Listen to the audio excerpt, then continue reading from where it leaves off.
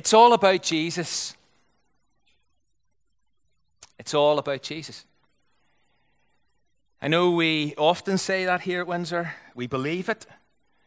But today, as we kind of get back into 1 Peter, the text that we're going to read really says that it's all about Jesus. And in the space of a few verses, we're only going to read 5 verses this morning, but in the space of those 5 verses, the apostle reveals, in fact, he repeats a number of really interesting aspects about Jesus. Plus, he discloses what it is that distinguishes people from one another in relation to Jesus. So if you have a Bible, could I invite you to turn with me to 1 Peter chapter 2. We're going to pick up from where we left off last week. And as I say, we're just going to read 5 verses. We're going to read from verse 4 to verse 8. So let's stand together for the public reading of God's enduring word. As you come to him, the living stone, rejected by humans but chosen by God and precious to him, you also, like living stones, are being built into a spiritual house to be a holy priesthood, offering spiritual sacrifices that are acceptable to God through Jesus Christ. For in Scripture it says, "See, I lay a stone in Zion, a chosen and a precious cornerstone. And the one who trusts in him or who believes in him will never be put to shame. Now to you who believe, this stone is precious. But to those who do not believe, the stone the builders rejected has become the cornerstone and a stone that causes people to stumble and a rock that makes them fall, or a rock of offense. They stumble because they disobey the message, which is also what they were destined for." Okay, grab a seat. We're going to have a little bit of congregational participation. It's been a few weeks since we've done this. But throughout Scripture, there are many figures of speech that are used to describe Jesus. So, for example, in John 15, Jesus is described as the true vine. So what I want you to do is, I want you to shout out for me some other ways in Scripture that Jesus is described a bit like the true vine. Give me a few examples. Sorry? The one. Okay, thank you. The good shepherd. The door. The light of the world. Yeah, or was that what was said there? Yeah? Let's just pretend it was. It was a good answer. The light of the world. Yeah. Anything else? Way, truth, and the life. Sorry, Dorothea. That is right. Way, truth, and life. Yep. It's echoing in stereo here. Anything else? Living water. Bread of life. Brilliant. The rock. The Lamb of God. The Prince of Peace. The Alpha and Omega. I mean, we could go on, couldn't we? Well, here in 1 Peter 2, we just heard Jesus described as a stone. Now, I know I say stone strange, right?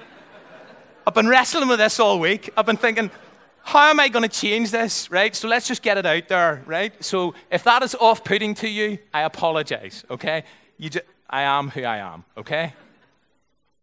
I was going to say something else, but anyway. Yeah, so Jesus is described as stone and different types of stone. Here's the way, we've just read these. He's a living stone, he's a cornerstone, he's a chosen stone, he's a precious stone, he's a rejected stone, he's a stumbling stone.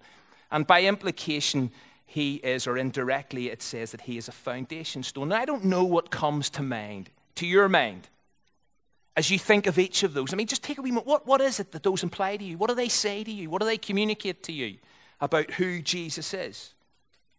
But what I want to do is just take a few moments to reflect on each and consider some of the implications. I then do want to think about the two distinct and opposing reactions to this stone, to Jesus. And then I want to finish by thinking about how are we described in that text we have just read, and what are our responsibilities? So we're going to jump about the text a fair bit. So if you do have a copy of God's Word in front of you, that would be really helpful, be really handy, okay?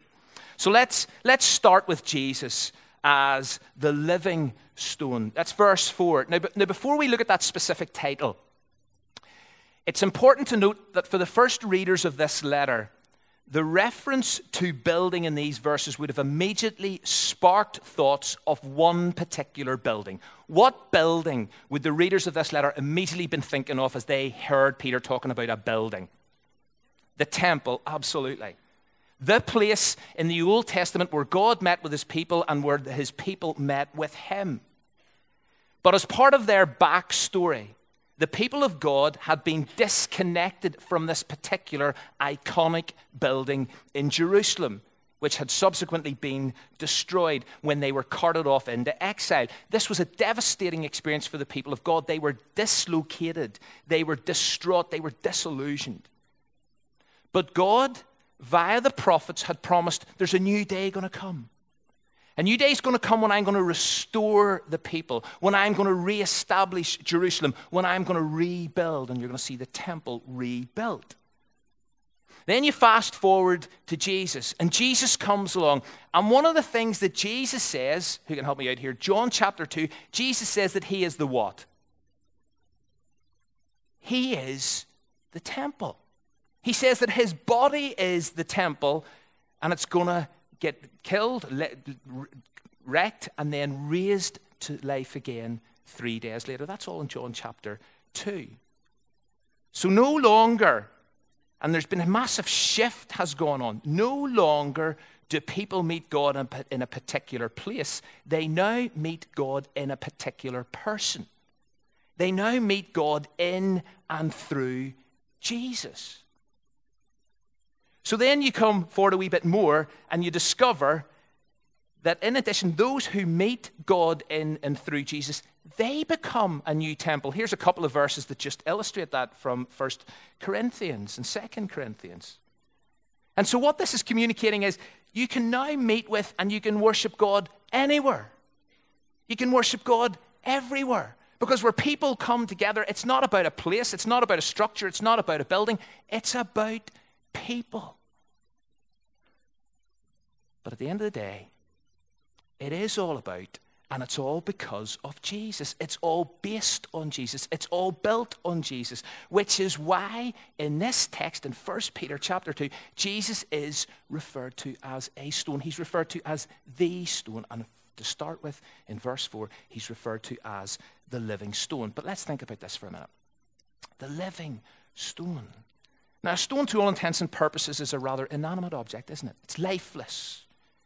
It's solid. It's got substance. And in some ways, you would think, well, maybe that's what Peter's wanting to communicate, is it? That Jesus is solid, that Jesus has got substance. But at the end of the day, a stone is also motionless. It's static. It's stationary. And so Peter immediately makes this point that the stone that he's referring to, the stone that he is raving about, is pulsating with life and energy. This is a living stone. And if nothing else, this is a direct reference to the resurrection of Jesus from the dead. This is something that Peter's already in this letter. For those who have been tracking this is already something Peter in this letter has celebrated, and he has identified, and he has confirmed, and he has said, listen, this idea of Jesus being risen from the dead is your source of living hope. So back in chapter 1, you'll remember we read this, in God's great mercy, he has given us, we haven't earned it, we don't deserve it, but he has given us new birth into a living hope. How? Through the resurrection of Jesus Christ from the dead. So here in chapter 2, Peter's now saying, see this stone? This is a living stone. And if we get that, and if we determine that, then because Jesus has been raised from the dead, so will I. Everything changes. So Jesus is living. Jesus is fully alive. Secondly, he is a rejected stone. Again, verse 4, have a look at. Peter says he was rejected by humans. And then if you go down to verse 7, and Peter here is quoting Psalm 118, he says, this stone, this is a stone that the builders rejected. He is a rejected stone. Jesus was dismissed. I mean, let's be honest. Jesus was dismissed by the vast majority of people. He was ultimately dismissed on the cross, the conclusive rejection. And even if you think of, well, hang on a bit, going back to that Psalm 118 reference, if we think of him as a stone that might have been used in constructing something worthwhile, it seems that people actually just tossed him aside and decided, you see this Jesus, this particular stone, he isn't fit for purpose. He's a stone the builders rejected. He's just not fit for purpose. You see, back in the day, some people were expecting a Messiah to show up and sort out. But the kind of Messiah that did come just didn't compute. He didn't fit or fulfill the expectations. He came to serve, not to be served. That didn't make sense to people. He came to love his enemies and to teach his followers to bless those who curse you rather than hate his enemies and retaliate against them. It just didn't compute, didn't make sense to have a Messiah like that. He ate with sinners. He ate with prostitutes. He ate with tax collectors. He just didn't fit. And so instead of accepting him or looking to him to build anything positive, people literally discarded Jesus. And as we think about and talk about and present Jesus today, you know, those reactions just still exist. Jesus is rejected. Jesus is dismissed. Most people today refuse to take Jesus seriously. They may kind of respect him in some ways, but they refuse to take him seriously. And they consider him irrelevant for not just the task in hand, but for any task in hand. He's an irrelevance. And so Jesus was, and Jesus still is, he's a living stone, yes, pulsating with life and energy, but he's rejected. And the third description or type of stone that Jesus says, according to Peter, is he's a chosen and he's a precious one. It appears in verse 4 there, if you've got the text in front of you. Again, it appears in verse 6. Now, the idea of Jesus being chosen is or can seem a bit strange, isn't it?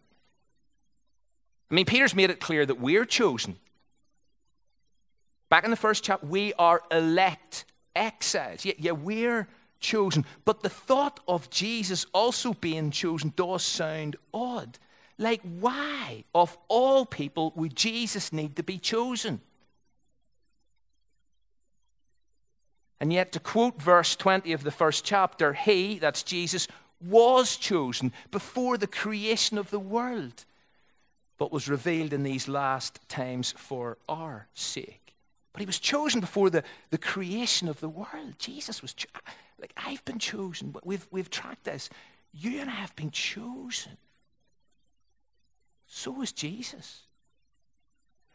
And the point here, or certainly one way of understanding this, is that the plan of salvation, the way that God was going to reestablish connection with his people in and through Jesus, that was no divine afterthought. This was planned all along. Karen Jobes, in her commentary on 1 Peter, says this: God knew the complete program of redemption before the foundation of the world. Jesus was no divine afterthought. There's something mysterious about that concept, something I can't fully explain. But it illustrates the fact that, you know something, Jesus was chosen forever ago so that I could be chosen now. Jesus is a chosen stone. And if you get that, if you can accept that, and as I say, that stretches our minds, it's hard to get our heads around it. But if we can get that and we can accept it, then Jesus is also undeniably precious. Chosen and precious. The next type of stone is maybe the one that we're most familiar with. Jesus is the cornerstone. We sing about it from time to time. We'll close our service by singing about it. And Peter quotes two different Old Testament texts in those 5 verses that we read together to remind his readers that this is who Jesus is. Verse 6 is a direct quote from Isaiah 28. Verse 7 is a direct quote from Psalm 118. Now, a cornerstone in our day, or certainly in previous days, a cornerstone in the not-too-distant future past, it's often inscribed, it often includes a plaque that tells us something about the building. Like in a building like this, it often tells us the date that the building was built. It's more of a ceremonial stone. Generally speaking, a cornerstone is now more of a ceremonial stone. It has little or no real importance to the building beyond that. But in ancient times, a cornerstone was the most important stone of the entire building. When builders began laying bricks or blocks for a building, they would carefully select one large stone that would hold a strategic place in the construction of the foundation. All the other stones would be set in reference to this one stone. It would be the stone that joined the initial walls into a solid corner, and it would therefore be the stone that determined the position of the building, the structure of the building, the stability of the building. It was all built on and around this cornerstone. The very first thing that a wise builder would do would be to select, would be to prepare, and would be to place the cornerstone, and then to construct from there. Now, I've already made the point that as far as humans were concerned and as far as human builders were concerned, Jesus was a cornerstone that they had just rejected. He's not fit for purpose. But God didn't reject Jesus. Jesus became his chosen cornerstone, and upon him the church, the people of God, the new temple of God has been built and is being, I love this idea, is being built. Jesus is the foundation of the church. Jesus is our reference point. He is the basis on which we stand. He is our support. He is our strength. He is what holds us together. That's why I started the service by saying, listen, it's all about Jesus. It's all about you. He is the foundation of the church. I'm talking church, capital C, universal church, big church, not this church, not Baptist church, big church. The church. He is the foundation of the church. He is our reference point. He is the basis on which we stand. He's our support. He's our strength. And he is what or who holds us all together. And for the first readers of this letter, this was gold dust information. Gold dust. Because you see, they were a scattered people, as we know. But what this said is, listen, two things. What this said was, you can worship God anywhere and everywhere because it's not about buildings, it's not about structures, it's not about denominations. It's about a people built on Jesus. With Jesus as your cornerstone, Jesus as your foundation, you can worship God anywhere and everywhere. Gold dust information. And because this church is being built on Jesus, you will be strong. Not in your own strength, but because he is strong. He is strong.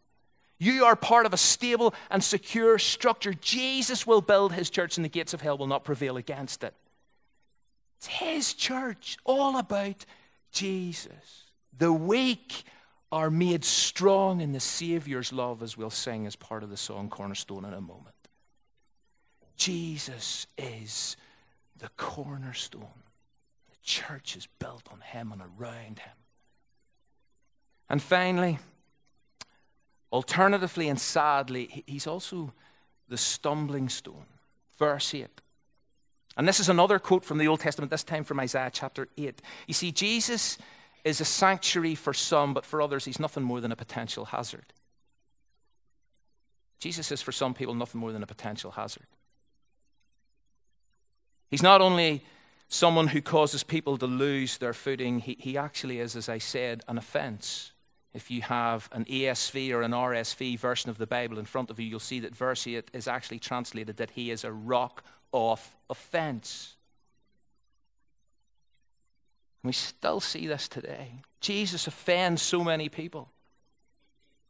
The idea, for example, that Jesus is the only way to God, that no one comes to the Father except via him, that's offensive today in a pluralistic society. The idea that without Jesus, without building your life on this cornerstone, without aligning your life to this cornerstone, without using Jesus as your reference point, that you are then lost and you will perish. That is offensive. The fact that our eternal destiny is determined by Jesus is objectionable. Jesus is a rock of offense. He's a stumbling stone. See, it's all about Jesus, but no, it isn't for many, many people. In fact, the very suggestion that it's all about Jesus is irritating. People today dismiss the message of Jesus, his gospel, his teaching, his life, his death, his resurrection. And therefore, in verse, what does Peter say? Peter says, they stumble. Why do they stumble? Why is Jesus a stumbling stone? Because they disobey his word. Jesus' word just clashes with us. So this idea that we've got to love our enemies, this idea that we've got to bless those who curse us, this idea that we've got to turn the other cheek, this idea that we've got to go the extra mile, this idea that we shouldn't judge people, this idea that we've got to love one another as Christ loves the church. It's a stumbling block. And so by all means, ignore Jesus, dismiss Jesus, reject Jesus, but he then becomes a potential hazard in your life. So Jesus says, the living stone, the rejected stone, the chosen stone, the precious stone, the cornerstone, the stumbling stone. But in this section, Peter then spells out the distinction between people. I've kind of touched on this. But at one level, this is the only differentiation, this is the only distinction that ultimately matters in relation to Jesus the stone. And it's this: those who believe in him and those who don't. It really is as simple as that. That's what it says here. I'm not making this up. Those who believe in him, those who don't. Verse 7, now to you who believe, yeah, Jesus is precious. But you see, to those who don't believe, he is that stumbling stone. It's either or. Trust Jesus, and he is priceless. Or to quote verse 6, trust Jesus and you will never be disgraced, you will never be put to shame. Or the alternative is, you reject Jesus and you take the fall. Trust Jesus and he's priceless, you'll never be put to shame. Reject Jesus, you take the fall. It's your shout. It's John 3:16 all over. Whoever believes in Jesus won't perish but have everlasting life. The implication be whoever doesn't believe in Jesus will perish and will not have everlasting life. You see, Peter's readers believed that Jesus was who Peter and the other biblical writers said that he was the living stone and the chosen and the precious and the cornerstone, and therefore they didn't reject him, and therefore he wasn't a stumbling block to them. And at almost too simple a level, this is still the situation we face today. There are those people who believe in him and those people who don't. To quote the start of verse 4, there are those people who have come to Jesus. The very start of verse 4, just look at it. As you come to him, there are those people who have come to Jesus and there are those who haven't. There are those who are part of the church and those who aren't part of the church. And it's all about and all because of Jesus.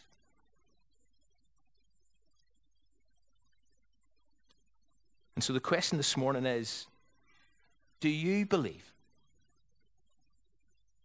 Are you trusting Jesus? Are you building your life on Jesus?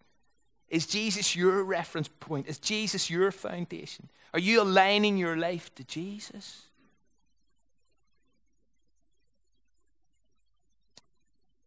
But as I close, because I realize that for the vast majority of people who are probably sitting in this school this morning, you do believe in Jesus. You are trusting Jesus. And so let me finish with verse 5, which I haven't mentioned as yet, because it confirms who we as Christians are, those who do believe.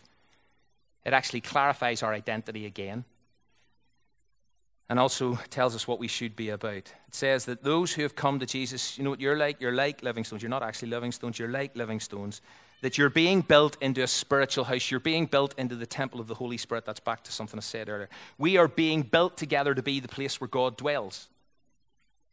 Being built together to be the people of God, the church, capital C, all those who believe are being built together to be the place where God dwells, where God lives, where God is present. And it is, as I say, we are being built. It's an ongoing process, but it's an incredible experience.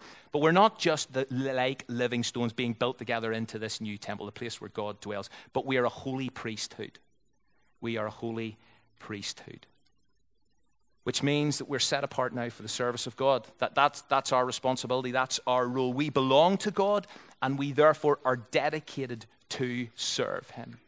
But what does this now involve? Well, at the end of verse 5, it says this. Here's what you're to be about now. You're like living stones. You're being built together to be the place where God dwells, where God is present. And you're a holy priesthood. You've been set apart. You're dedicated to God. You belong to God. Why? To offer spiritual sacrifices to your God through Christ Jesus. So the question we have to face is, what are the spiritual sacrifices we are to offer? What are the spiritual sacrifices we have offered this week? What are the spiritual sacrifices we go from here to offer in order to fulfill our calling and our identity? Well, let me make really quick 3 suggestions. The first, taken from Romans 12, it says, I urge you, brothers and sisters, in view of God's mercy, to offer your bodies as a living sacrifice. Offer your bodies as a living sacrifice, which is holy and pleasing to God. This is your true and proper. We thought about that during the summer. This is about offering. This is about surrendering our whole lives to God, our sleeping, eating, going to work, and walking around lives. A living sacrifice we know is an oxymoron. Those two words clash when they're put together, but a sacrifice presented to God, the thing we know about a sacrifice presented to God is that it was totally consumed. And the whole idea was when you brought a sacrifice to God and presented it before God, then it belonged entirely and completely to God. And that is exactly what the writer of this, Paul, was getting at. Paul was saying, listen, God deserves every single part of you. If you belong to him, if you're building your life on Jesus, if Jesus is your reference point, if you're trusting in Jesus, then you've got to offer your entire lives to God as your spiritual sacrifice through Jesus Christ. Nothing should be held back. We put our very lives on the altar and we allow God to consume them, because that is our true and proper worship. It's Jesus, all for Jesus. All for Jesus. And secondly, praise is a spiritual sacrifice. In Hebrews 13, we read these words, through Jesus, and remember, going back to Peter, spiritual sacrifices offered to God through Jesus. The writer of Hebrews says, through Jesus, therefore, let us continually offer to God a sacrifice of praise. Do you know the critical aspect of that phrase is the word continually? Because this is about expressing and articulating our praise and our thanksgiving to God no matter what. It's a bit like picking up on what Rosie said about the Psalms. No matter what. It's a tough choice at times. It's a definite act of the will. It is a genuine sacrifice that declares the praises of God when we feel like it, when we don't, when life is good and when life sucks, when we can think of numerous reasons to sing and when we can't think of a single one reason to sing. When we're in a good place and when we're in a difficult place. Praise is a spiritual sacrifice. We need to realize that. We need to get that. When we gather here together on a Sunday morning and we open our voices and we sing, we are bringing a spiritual sacrifice of praise. And we must do that. As a holy priesthood, we must continually do that, no matter what is going on in the background of our lives. That's why it's a sacrifice. And thirdly and finally, doing good. I love this. Doing good and sharing our resources with others, those are spiritual sacrifices. The very next verse in Hebrews 13 says this, do not forget to do good and to share with others, for with such sacrifices God is pleased. Good works and generosity are not just evidence of authentic Christian discipleship. They are important and required spiritual sacrifices, the kind that we as a holy priesthood are now required to offer. So 3 spiritual sacrifices: our lives, our praise, our good works and generosity. That's what we've just got to go and live out. We just walk out these doors this morning, we just present our lives afresh to God and say, God, it's all yours. It's all yours. Nothing's held back.